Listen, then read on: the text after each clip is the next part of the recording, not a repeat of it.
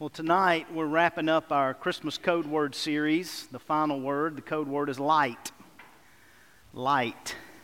You know, you think about light, it's pretty important to have light. Without light, there is no life. There's no life on land, the photosynthesis that takes place through light, on plants, and then there's no life in the ocean. The plankton in the ocean need light to survive. So light's pretty important, I would say. Our family loaded up the other night. We went to look at some Christmas lights, different neighborhoods, and we were riding around and seeing all these different lights. Some of them would put Clark Griswold to shame. I mean, these lights are incredible. We were driving around. We came to one house, and Belle said, "Wait, look, stop. That looks like our house." So we kind of slowed down and looked, and it was a house that didn't have a light on anywhere.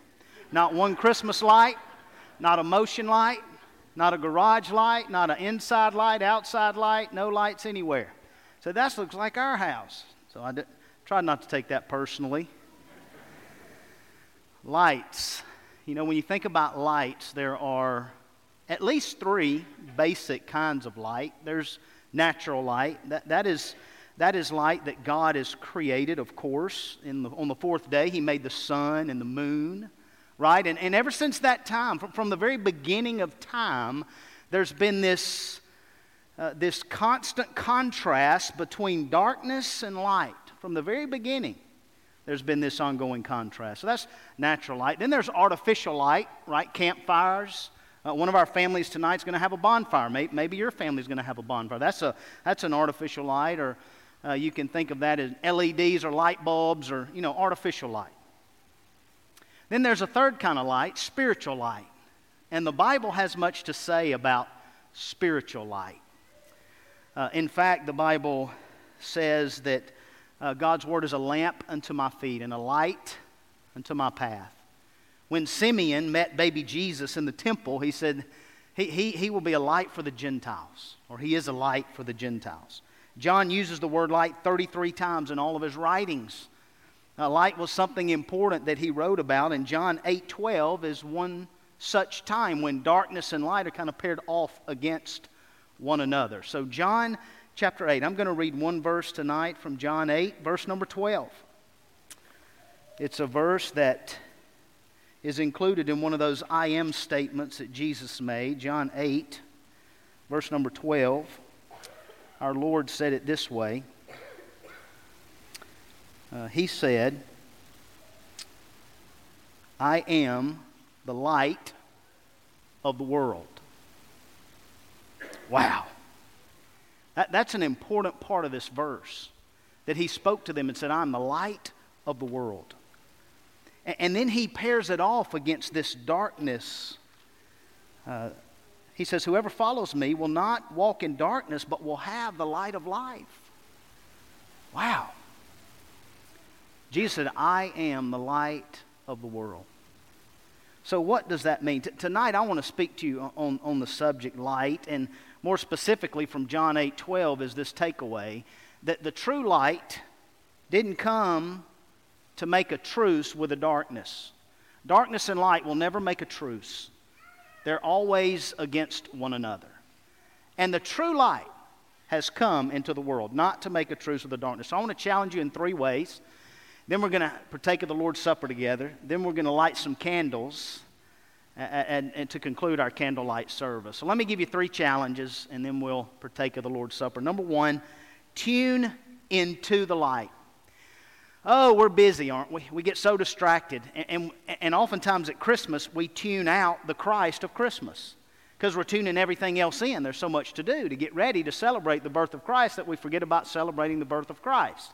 Right? So tonight I want to challenge you to tune into the light.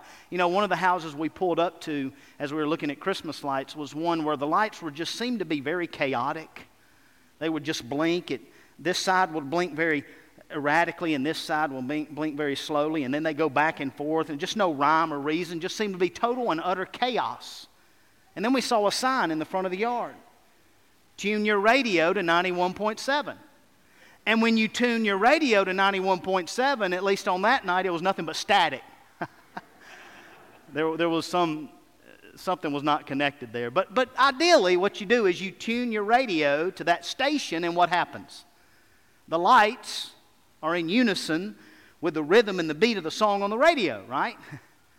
They tune in one to another. And it clears it up, clears the bell. It makes, oh, that's why they're blinking so. And it makes sense now. And we look around this world today, and it's utter and complete chaos. For no rhyme or reason. Things just happen and happen and continue to happen. And yet, Christmas, we're reminded, hey, one came into this mess. The Christ child. He came into this mess.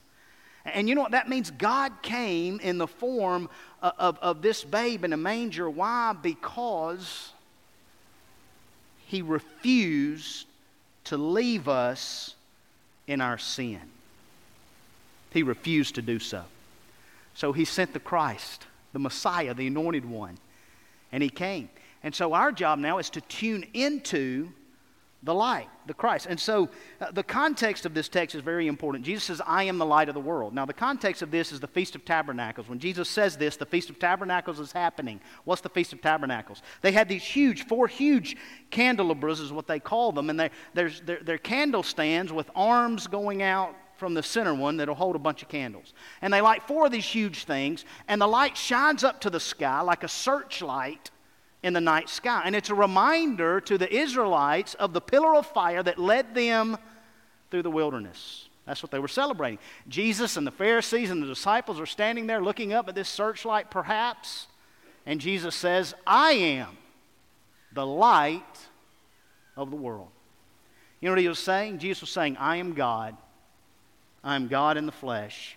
And not just light to the Israelites, not just I'm the light of Israel, I'm the light of the whole world. I'm the light of the world. What a claim, man. There's a lot of false lights out there.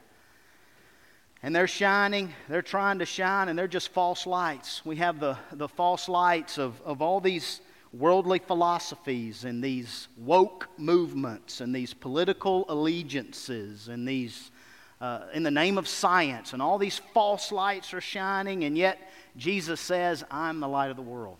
He alone is the light. And the Bible tells us in John 1 that this true light comes in the world to enlighten every person, meaning every person that's ever lived on planet Earth has been exposed to the light of the world either through the cross, creation, or our conscience. Every one of us has been exposed to that light. He's the light of the world. So tune into Him this Christmas. Let's tune into the light. Here's a second challenge I want to give you. Trust the light. There's a difference in tuning into the light and saying, okay, I understand Jesus' light, and then putting your trust in the light. You know, I've heard it said like this. There's a pastor friend of mine that so clearly communicated the difference between the light and the darkness. He so clearly communicated that the light comes in the world to reveal our darkness. Not only the darkness out there is easy to see, but what about the darkness in here? Not so easy to see.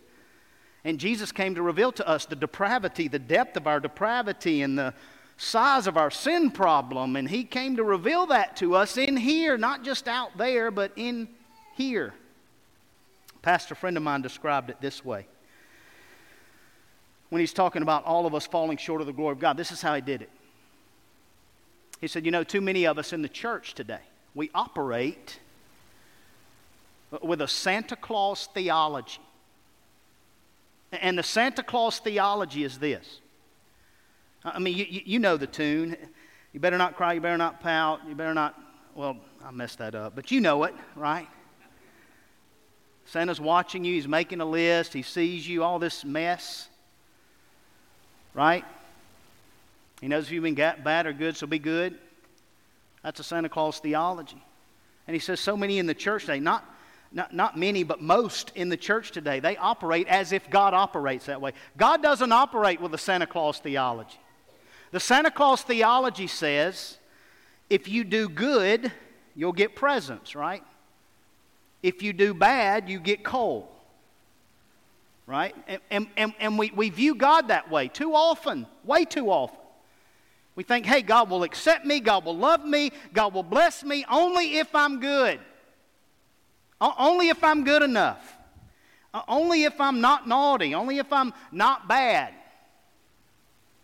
Otherwise, I get cold. See, this Santa Claus theology, all it is it's a performance-based theology. That's all it is. It's 100% of religions around the world. Performance-based theology. And here's the beauty of the good news. The good news is simply this. The good news is that Jesus came because you are not good enough. Jesus came because we are all not nice. Jesus came because we've all fallen short of the glory of God and will never be good enough.